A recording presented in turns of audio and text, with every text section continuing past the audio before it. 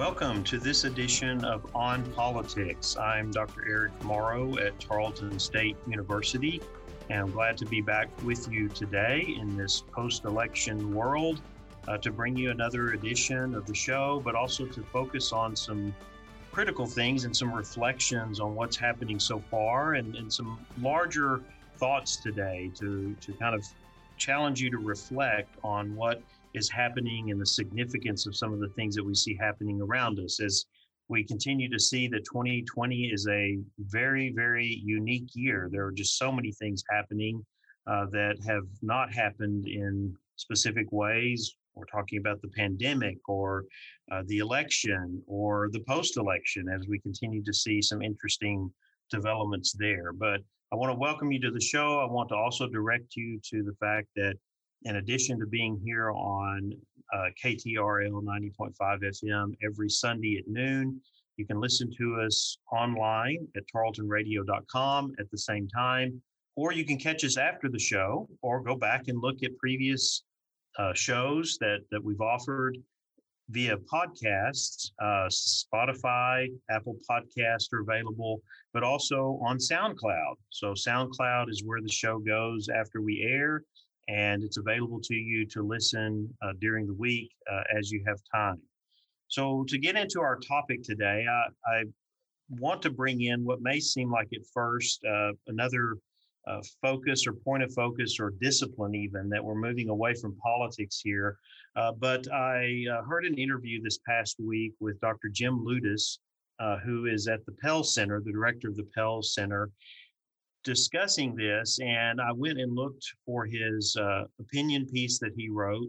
And out of that, there were a couple of things that I wanted to point out to you today and to get us to thinking about some of the things that are happening, some of the things that we see happening both in terms of the pandemic and also the election. And his opinion piece, and I have posted it to On Politics with Eric Morrow on Facebook, his opinion piece focuses on the impact of the Copernican revolution. Okay, so we're going back to Copernicus, the astronomer who really turned everything upside down when, through the use of data, through the use of instruments, transitioned our understanding of our galaxy and really of the universe from what had been centered around the Earth to what is referred to as a heliocentric understanding, that our galaxy, that the Earth moves around the sun.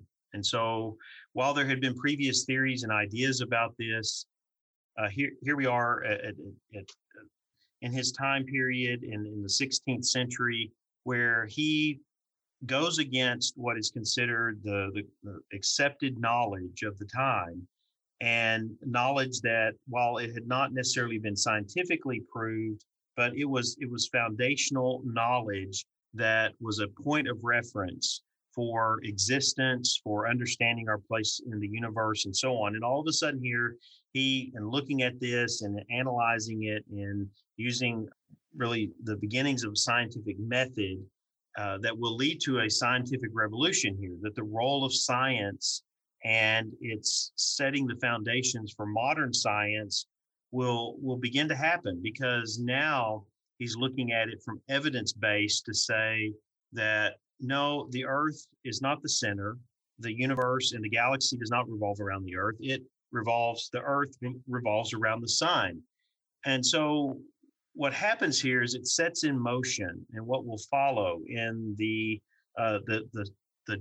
years and of course the centuries that follow will be the more and more of reliance on scientific method, on discovery, on research, on evidence to determine fact, to determine the understanding, to provide the knowledge base that gives us the understanding of the world around us. And so this has had a tremendous influence on our world, and specifically on the developments of Western thought, Western civilization, in using the methods of science in order to investigate, in order to form hypotheses, in order to do research, to experiment, and to come to conclusions Knowing too, as we look back on the development of science and the development of the scientific method, that it leaves room for transition and change or updating once new hypotheses are formed, once there's a new phenomenon, once something happens. And so we've seen that as well, that it's not always about the final word, but that as we get more information, as we get more data, as we think more about this, and then there's experimentation, and then there's a reliance on evidence in order to come to conclusions that are based on known fact, expanding that foundation of knowledge, but from that foundation of knowledge, still moving forward, questioning, researching, experimenting, and coming to conclusions. And so this is what Dr. Lueders focuses on in his article, his opinion piece, in relationship to some of the things that we see going on around us, related both to the pandemic and to the election. And going back to Copernicus, he leads us forward in what he says here to what Copernicus began, and then what was furthered by Brahe and Kepler and others who, over years of observations, over years of collecting evidence, were able to establish the three laws of planetary motion, a huge, tremendous kind of foundational part of astronomy and of science.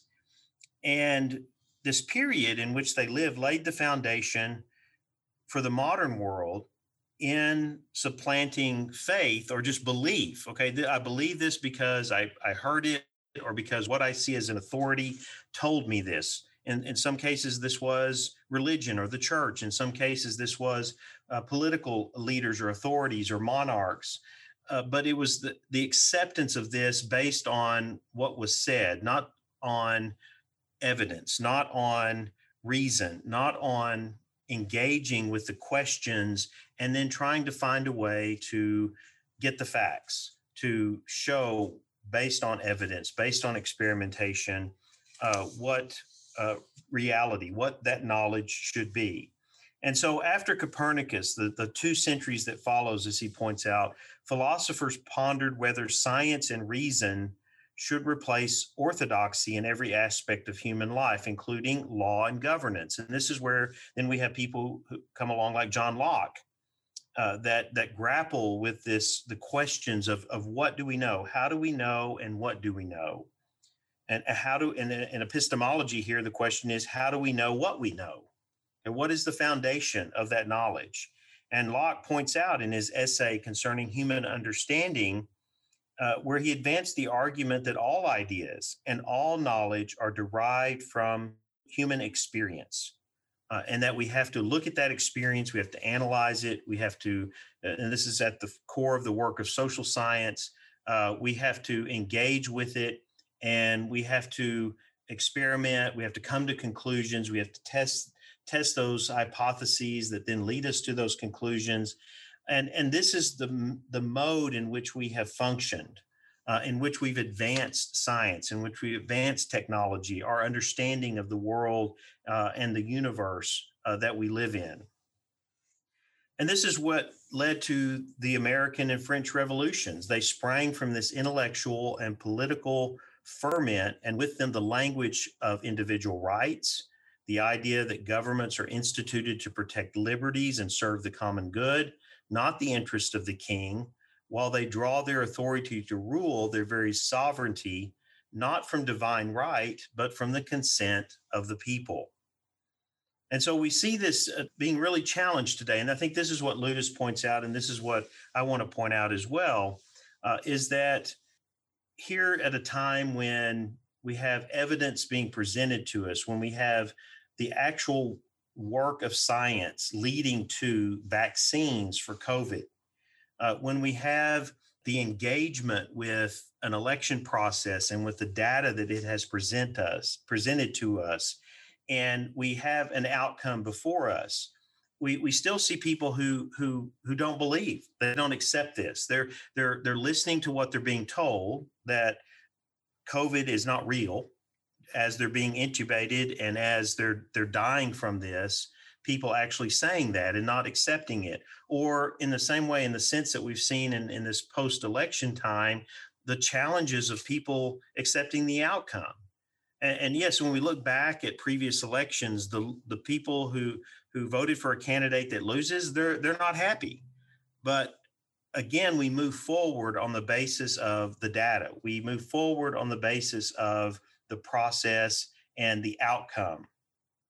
That still leaves room to question and raise concerns about the process, places where issues may arise because of election process that's not functioning the way it should. But we have a means to do that. We have a means to conduct an election, and then if it's very close, to do a recount. We have the courts in order for concerns that are not being addressed by authorities that appear to be there to address those. But again, it requires evidence. It's not just what people say. It's not just what people believe and what they want to happen. It has to be shown by evidence. And so the concern here that Ludus has, and I've expressed this before, but I also very much agree with him that we're in dangerous territory here. We're in a dangerous area when we no longer are willing to accept evidence. We're no longer willing to look at the data and the facts, that we're no longer willing to look at a qualitative outcome. So numbers, ballots that can be recounted, our belief, or we're no longer able to look at what people are taking with knowledge and experiments and so forth to come through with a vaccine for this pandemic, because that's not what we believe. That's the challenge, that people actually don't believe it's real, or they don't believe that could be the outcome. And that's very challenging, especially in a Republican form of government, small r there, not party, but Republican, which means that we have a foundation in the law. And that law, what does the law require? It requires proof. It requires evidence. It means that we vest our hopes in the educated and reasonable judgment of the people, and that we have to agree on basic knowable facts in order to move forward and to pursue outcomes that are based on real knowledge and not on conspiracy theories, or not on, okay, what I don't believe this could have happened, or so and so said this. They have to be right. This is a very challenging period we're in, and that's really kind of the focus of the show today. Is that to say that while we may be moving toward a new presidential administration here, that this will eventually all work out and be resolved through this election process and through this pandemic, we've seen some things about our society and about people, and I'll point some other things out here in other segments today, but that question evidence-based outcomes, that question reason, that question fact, because there's the unwillingness to accept that because of belief, because of, you're just saying, well, I believe this had to have happened, so it has to be right. The danger there is that if you take facts out of this, if you take evidence out of this, then what determines truth is power. And this is what Ludus points to in his conclusion. He says here, in the absence of reason, governments will function purely on power. And that's dangerous. That's one of the things that was of great concern with our founders in addressing the abuse of power and addressing government in and of itself becoming powerful to the point that it can tell you what you should believe. It can tell you that this is the outcome, rather than standing there over against any claim like that is facts, is reason, and looking at the evidence and looking at what is actually happening, and from a base of knowledge, engaging with that, and from that being able to make decisions, being able to move forward. And that, again, is what we see as a challenge very much going on right now, that if this persists, it could mean very challenging years and months, or I should say months and years and decades ahead for us in this country, where we have people who are not willing to accept the outcome that they don't want, even though it's based on evidence. So we've got to look at this and think about it in terms of how do we get to conclusions? How do we resolve this? Where are the answers here in terms of our ability as human beings to be able to engage with these significant issues like this, to focus on evidence, to focus on facts, to do our own work sometimes, not to have someone else do it for us and then tell us, okay, this is what this is. I mean, I know when we're looking at science, we get into so many technical areas and challenging areas and fields. But on the other side of it, when we're looking at an election and we're looking at that outcome and we're looking at it across diverse populations and diverse states and so on, it becomes very evident as if we look into it. I mean, I saw here this past week in social media a post going around that showed the states that were in contention in this election, the ones that came down to be very close, and it showed the number of registered voters in one column, and then it showed the number of people who voted in another column. And what was of concern about that, of course, and the reason why it was being posted was that the number who voted was higher than the number registered. So what they were saying is that more than 100% of registered voters voted in this particular state. Well, when you look around at the election returns across the country and you go state by state, you're going to see that no state hit it 100%. And in fact, I started doing a little bit of digging there because I thought, oh, well, it's showing so many voters here. And I thought I remember seeing this data that showed, oh, there were even more.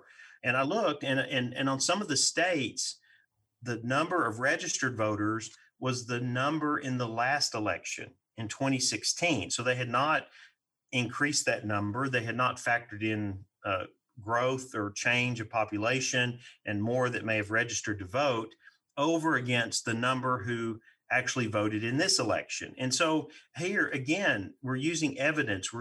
There's the use of information here in a way that's not accurate.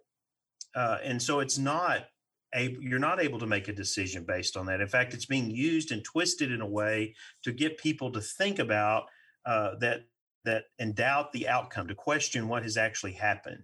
And then to take that from a source and just believe it because it's there on the internet, it's there in social media. Well, that chart, here it is, the number of registered voters, the number of people who voted. Somebody went and put this together. It has to be accurate, when all it is an attempt to get people to continue to question these outcomes. But if you dig into the data, and this is where digital literacy is so important, that we're questioning, we're looking at the things that are online, and we're examining them, and we're going, okay, well, is that accurate or not? And looking at it for ourselves in order to understand what is accurate, what is an authority on a particular subject or topic. And so we see a lot of this happening. We've seen it all along with the pandemic. We've seen it in this election cycle. And I wanted to point out this essay, and I've posted it on my Facebook page for On Politics, because I think it really raises some serious questions about what is going on in our country and how it reflects the challenges that we have in getting away from a foundational approach to outcomes and to truth that has served us so well and has advanced our societies and the way we govern ourselves, and our emphasis on liberties, the role of education in our society, in that it's guided us to look, to question, to examine, to hypothesize, but to then experiment and see if that is accurate or not, to engage the data and to find out if this is really fact or not, and then to make our decisions on that basis, not to throw all of that aside and to go back to where people were in the Middle Ages, where sources of authority were not experts in everything. They didn't know everything, but they were authorities, and they would say they maintained power by answering those questions for people, or sometimes not even allowing them to ask ask the questions. I mean, that's one of the benefits we have in our society today, where we can ask those questions. We can query. We can ask for data. We can look at the information, and we want transparency. We want to be able to see what's happening, because in this country, the people govern. Okay? The power is with the people. It is not with those in individuals in office or otherwise who would tell you, well, no, I say it, I see it this way. I see fact this way, or whatever is fact or not in that regard, and so you have to believe me that this is what it is. So I want to leave that with you while I turn to another area of concern that I think reflects some of this, but it also reflects the political divisions in our nation. And I think this is a secondary challenge that is significant in terms of the direction of politics and government in the months and years ahead. It's combined with uh, this challenge to the way that we've thought and the way we've engaged in events and used data and evidence in order to arrive at the facts and the knowledge base by which we act. But you combine that within our society, and what we've seen in this recent election is a significant growth or polarization and partisanship that is going to present some significant challenges going forward. And so, for a little bit of information, I looked at a number of sources, but I'm coming to one article here that is data that was collected by the Pew Center in their fact tank. And this article, which I'll post again on Facebook as well, is 2020 election reveals two broad voting coalitions fundamentally at odds. So I'm putting this in a context of saying these are challenges to governing and politics as we go forward in the months and years ahead. And so what this data shows us is that in our society and going forward, we have two broad coalitions of voters who are deeply distrustful of one another and who fundamentally disagree over policies, plans, and even the very problems that face the country today. And we see this in the election. We have close to 150 million people that voted in this election. Even the 4 or 5 million votes that separated Biden from Trump in the popular election. But again, the two highest totals for any candidate in the history of an election. And now we see the challenges that will follow because of that polarization. So I want to point out some areas of data here that show the extent of that polarization. So one is over the pandemic. I mean, going into the election, the thought here was that the pandemic was going to have a huge impact on the outcome, and it was going to have a huge impact on voters, and some were even predicting a landslide for Biden. But that was not the case. In fact, 82% of registered voters who supported Biden said before the election that the pandemic would be very important to their vote. Okay, so that was high among Democrats. But 24% of registered voters who supported Trump said the same. So now we put that in the context of post-election, and we see that we have almost a 60 percentage point divide between the impact of the pandemic on voting. So quite significant. I mean, this has a lot to do with depending on how Congress is set up, whether the Senate Republicans maintain a majority, and the House, and especially policy going forward in addressing the pandemic. And of course, some of that may be aided by vaccines that will soon be readily available in the months ahead. But you still, again, when you see the electorate, you see a tremendous divide here. So that's the first issue. I have 7 different ones here that show how divided our electorate is. The second one, Biden and Trump coalitions fundamentally differ over racial inequality and law enforcement. So around 3/4 of registered voters who supported Biden, so that's 76%, said that racial and ethnic inequality would be very important to their vote. Okay, so again, very high among Democrats or supporters of Biden.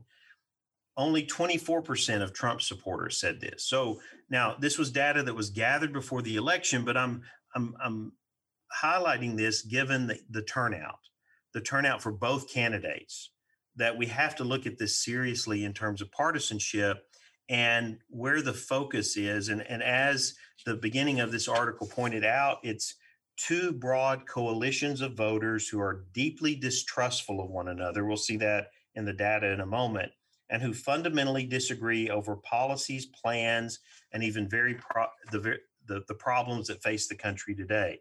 So we move on to another area. The two sides are miles apart when it comes to more general questions about race. 74% of Biden voters said it is a lot more difficult to be a Black person in this country than a white person, a view shared by only 9% of Trump voters. A very much a divide here on issues of race. Climate change. 68% of Biden voters said that climate change would be very important to their vote. Trump voters, only 11%. So again, another point of divide. And we need to think about this in the context of a Biden administration and the policy focus and where that will be and what will be the signature issues and who will be appointed to what positions in the cabinet. We need to look at all of this because this will have an impact on these policy issues moving forward. And it will have an impact, especially if we see in this special election in Georgia, depending on where the Senate ends up. And if we have a divided Congress, how will they be able to move forward on some of these issues, knowing that their representative constituents, depending on how they voted in this last election, there's this much of a divide among them. The fifth one is on the economy. And really the issues related to the pandemic and the economy. So with businesses still shuttered in many parts of the country, 84% of Trump voters said that the economy would be the top voting issue for them. 66% of Biden voters. So 2/3, a little closer margin, under 20 percentage points. But even with that, there was some broad disagreement on the way to move forward. How do you move forward in the pandemic and address these economic issues? The overwhelming consensus among Democrats, 94%, was that the more effective way to help the U.S. economy recover is to significantly reduce coronavirus infections to a level where more people feel comfortable. 49% of those who supported Trump agreed with that, but 50% said that the more effective approach is to open more stores, schools, and workplaces, even if there hasn't been a significant reduction in infections. So almost a 45% gap there in terms of views on how to approach economic issues in relation to the pandemic.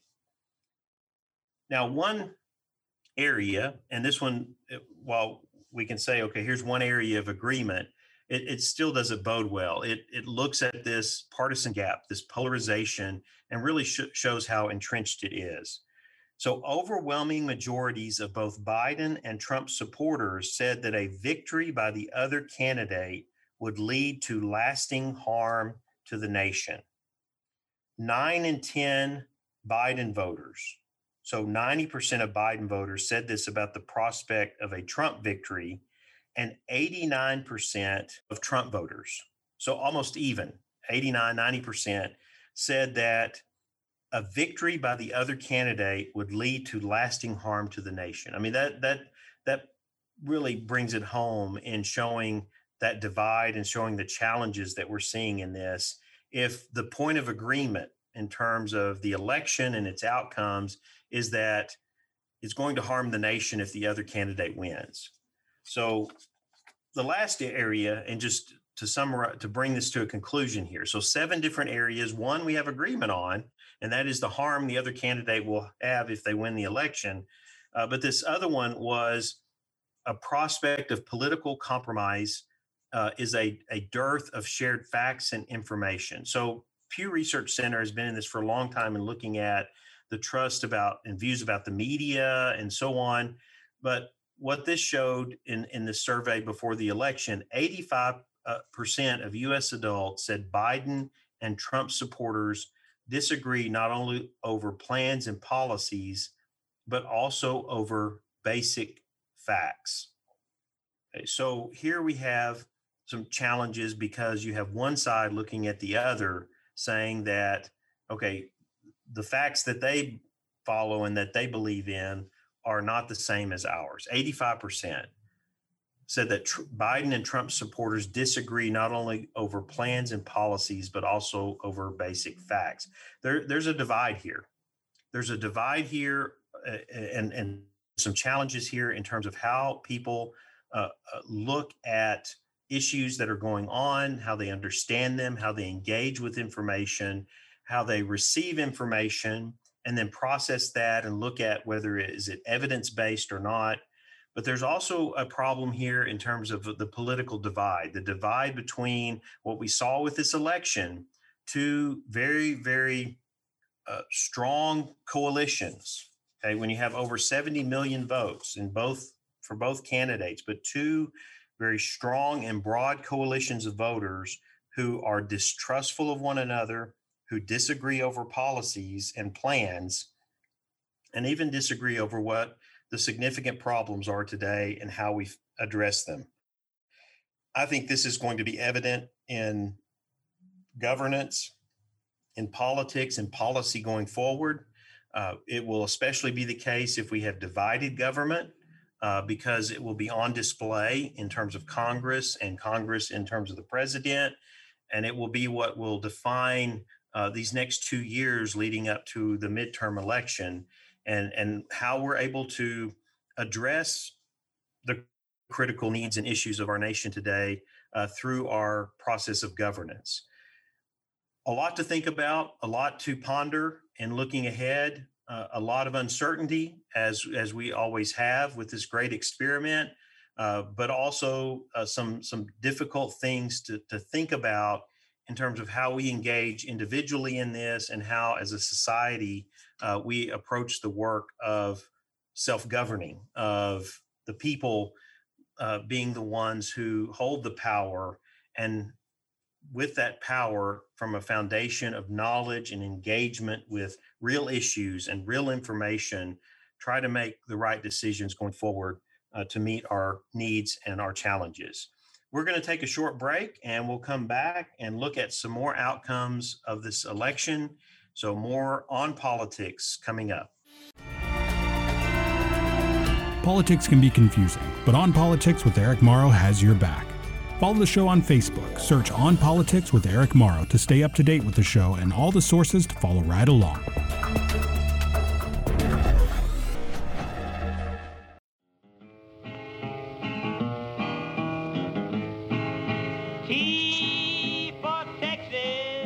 T for Texas is a Texas-based history podcast from historian Dr. T. Lindsay Baker. Find a new episode every Thursday morning wherever you get your podcasts.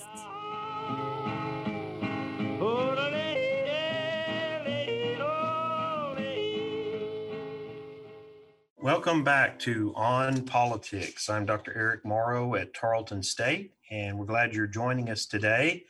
We just had that first segment of the show, if you missed that, talking about some of the challenges to politics and governance going forward. And I invite you to check that out on SoundCloud. If you missed that, you can go to SoundCloud and look up On Politics with Eric Morrow and be able to engage with those critical issues that I think are very foundational, looking ahead to how all this may work or may not work in terms of politics and governance in our country. As we have last week, and we turn to it again this week, we are looking at the impact of the election. And I spent that first half talking more in general terms about the nation as a whole. But in the second half of the show, I want to look at the some of the impact on Texas. Last week, we had talked about the turnout among Hispanic voting in South Texas and what the thought was about Texas maybe turning more blue, which it did not, although we saw some areas that changed slightly. But turnout had a tremendous impact on that as well. And one of the questions that came up was what is actually happening in South Texas? And one of the things that was so surprising was in Zapata County, which Clinton won by 33 points in 2016, it flipped red and went for Trump. And we saw that a trend all the way up and down the Texas-Mexico border. Trump won 14 of the 28 counties that Clinton nearly swept in 2016, uh, and won by an average of 33 percentage points, where for Biden, that was narrowed to just 17 points. So what happened? Are we seeing a political realignment? The Texas Tribune gave this some attention in an article that I will post on the Facebook page. But I think there's some interesting issues here that are going to be the challenge for those of us that look at these trends in politics and voting in Texas going forward. And some of those factors are already coming out in some survey work that's being done in that area and looking at why people voted the way they did.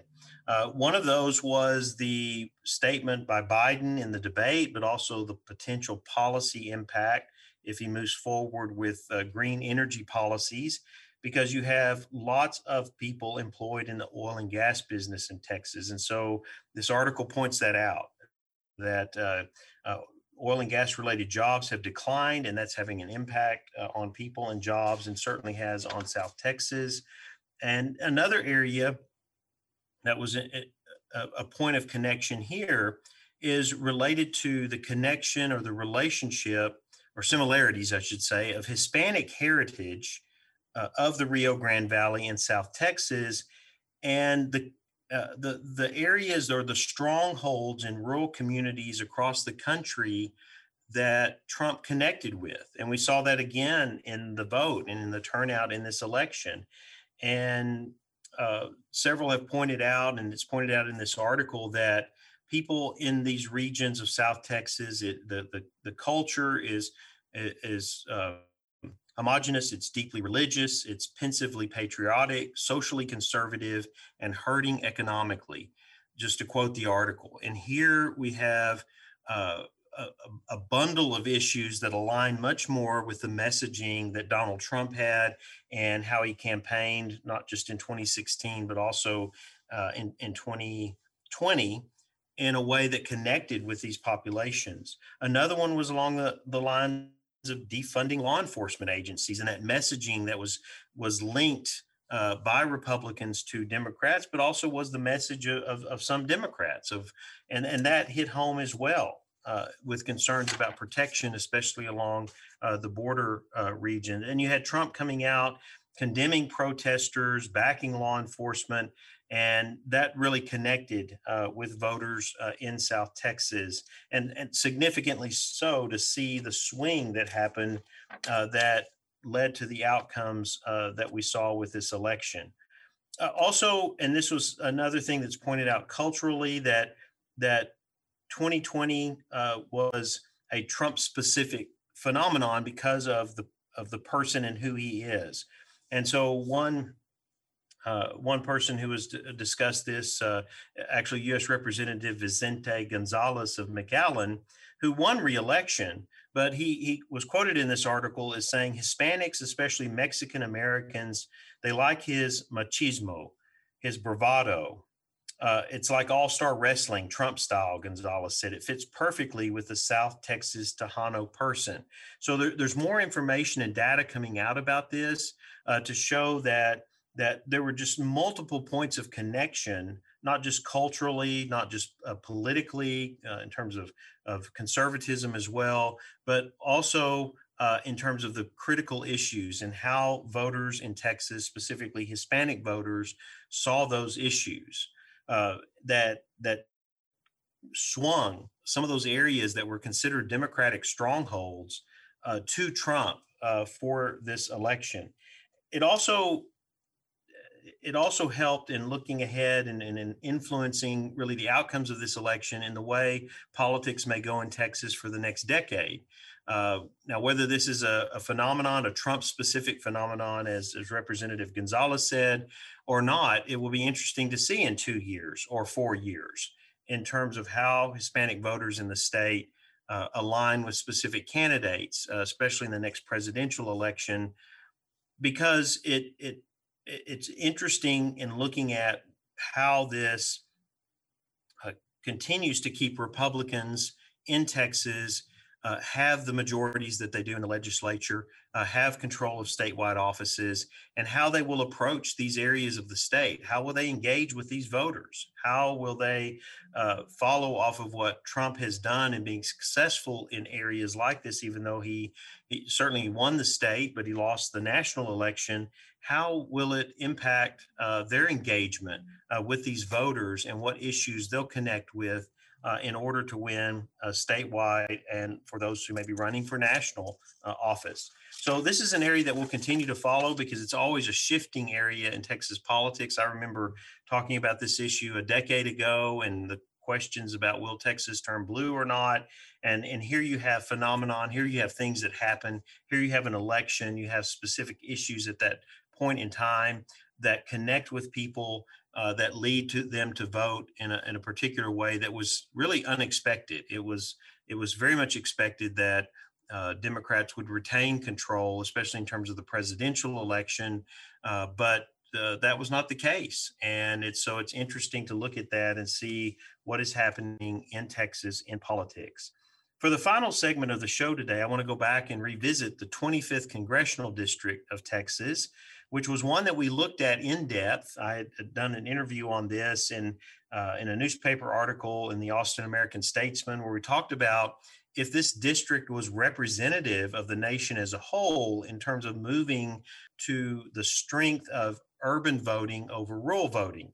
I think we saw from this election that it's much more complex than that. Although we saw urban areas across the country go Democrat, we still see some other challenges as well in understanding this and understanding the divide or the role of suburban voting and so on. And this district, I think, is a good example of that, especially for Texas in relationship to turnout. I mean, we can't forget that turnout was one of the very critical elements in this election. And I think turnout helped to create the margin that we saw in Texas 24th Congressional District. And if you remember, because this touches on part of Erath County, if you remember back or if you looked at the outcome, it was Roger Williams, the incumbent, running against Julie Oliver, the Democratic Party candidate. And of course, Oliver ran against Roger Williams in the previous election in 2016 and was even closer at that point in time. 2018. In 2018, the divide between the votes, still significant, 53.5% of voters for Williams, 44.8% for Oliver. In this election, that margin increased slightly. 55.9% of voters voted for Roger Williams, 42.1% were for Julie Oliver. Now, when we look at this district, which stretches from the western parts of Hays and Travis County, areas that, as we'll see talk about in a moment, are adjusting their orientation in terms of the majority of voters, but all the way up through a rural area that encompasses Burnet, Lampasas, Coryell, Hamilton, Bosque, Hill, Somerville, Johnson, and part of Erath County. In fact, about a little less than half of Erath County. This district in terms of Johnson County also reaches up into Burleson, of course, the suburbs of Fort Worth in southern Tarrant County. And this was the focus of the article and asking how this would swing given the growth in the Austin area and Travis and Hays County, given the growth in Tarrant County, and whether these suburban areas in Texas would go the same direction as other suburban areas. And I think we saw a mixed message on that across the country. We can get into the data on that in a future show. But I think in this election in Texas and in this district, we saw where there are areas that are growing. They're not growing as rapidly as other areas that we see. So the I-35 corridor, Dallas-Fort Worth, extending down to Austin. And one of the interesting things to look at here is what happened in neighboring Williamson County. Now, before I look at the data, I want to go back and was probably almost 2 years ago, and listening to the state demographer in Texas who was focusing on the parts of the state or areas of the state that were growing the fastest. And those areas were that corridor, the Dallas-Fort Worth Metroplex, Tarrant County, but also the area between just north of Austin, Georgetown, that area, of course, Harris County being one of the largest population centers in the state and in the country, San Antonio, that area filling in as well. The question here was, how much would that growth influence voters to the west of that I-35 corridor? When we look at Williamson County in the presidential election went for Biden, but only by 4,000 votes, 1.4%, a very, very narrow margin. And that shows that population growth in that area, that increase of the urban center, really influenced the outcome of that election in Williamson County. Cornyn still won. John Cornyn running for U.S. Senator. He won Williamson County by 3 points. So very, very close margin. But Biden won president, Cornyn won as senator. But when we look at Burnet County, when we move to just a little further west, the next county over, and we move up through these counties and we look at Johnson, and some of the others have smaller populations like Bosque and Hamilton, but we look at the counties where you would think that the growth is, the transition is happening, still these wide margins where you have Roger Williams winning with 75% of the vote or higher. So it was very clear that the outcome in those rural counties, but even the ones that have growing population. So let's take out the smaller ones like Coryell, Bosque, Hamilton, and so on. And let's look at the areas where the demographics are changing. If you move closer to Austin, of course, Travis County, yes, of course, the number vote and the support for it that was swinging to Democrats has grown. Hays County has been shifting, but very slowly. But again, not enough to offset those rural counties where turnout was good, where Roger Williams won by a very large percentage in many of those counties, and retained this seat, and showed that maybe Texas in some of these areas is not changing as rapidly when we get outside of the urban and close suburban areas. But then on the other hand, I think it's important to note that turnout, as we said in the beginning, had a tremendous impact on this. It also shows that redistricting has played a role. And this is the area that we have to be looking at going into the next legislative session, coming out of the 2020 census, and the role that states will have, and a state that has a Republican-controlled legislature, and how they will engage with these areas that are transitioning. So it's one thing to look at Williams' district and see it, the margin by which he won, and say, okay, wow, this is not changing that rapidly. It's held for now a number of elections, even though the margin has shrunk some. It's not as significant.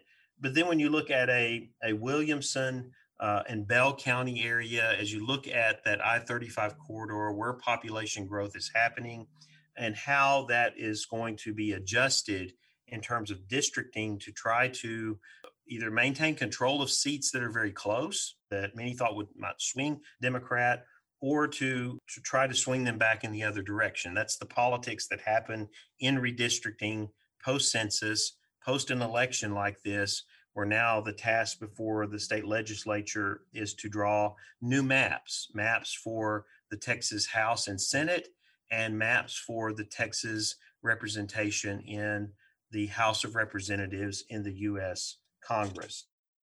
So this is very interesting data that we're looking at here. I'm going to be presenting more of this as we go through the months ahead, and we're looking at the changes that have happening or are happening or not so much as we try to understand the political dynamics, the electorate in certain parts of the state, as well as the impact that this will have on both government in Texas through the Texas legislature, as well as in the U.S. Congress.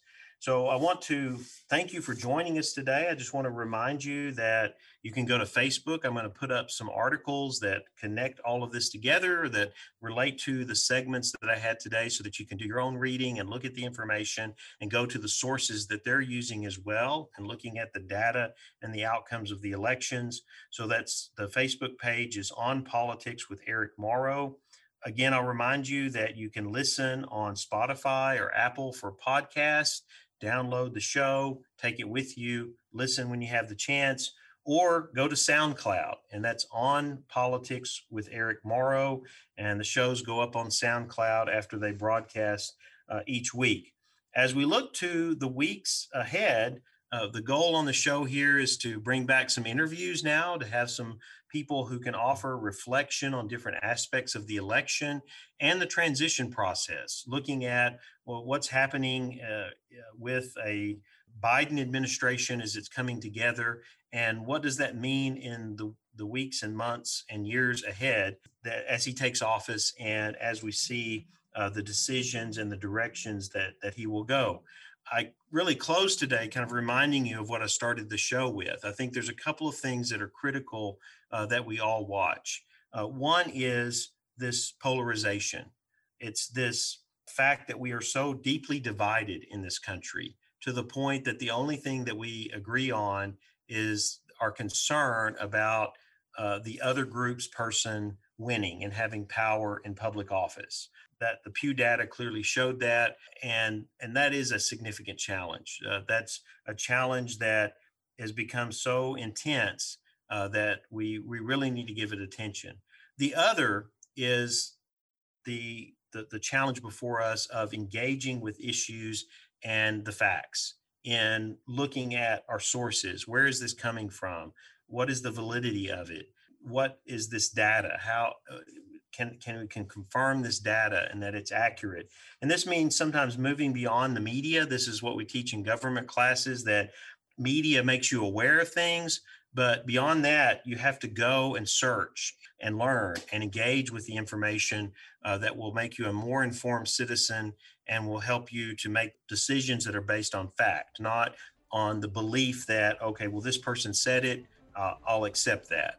Again, that's power. That's the kind of power when it comes to government that we have to hold in check and we have to watch. Just because someone's in power doesn't mean that they're telling you what is based on fact and what has evidence. And so we have to be the ones that are willing to raise those questions, to search things out, to ask for evidence, to ask for transparency, so that we can hold our elected officials accountable and make the decisions that we need to make for the direction of our state and our country. Again, thank you for joining me today. We'll look forward to being with you again next week right here on KTRL 90.5 FM on Politics. This has been a Tarleton Radio Network podcast with production from me, Taylor Welch, and me, Carissa Cole. Find more great shows by searching Tarleton Radio Network wherever you get your podcasts.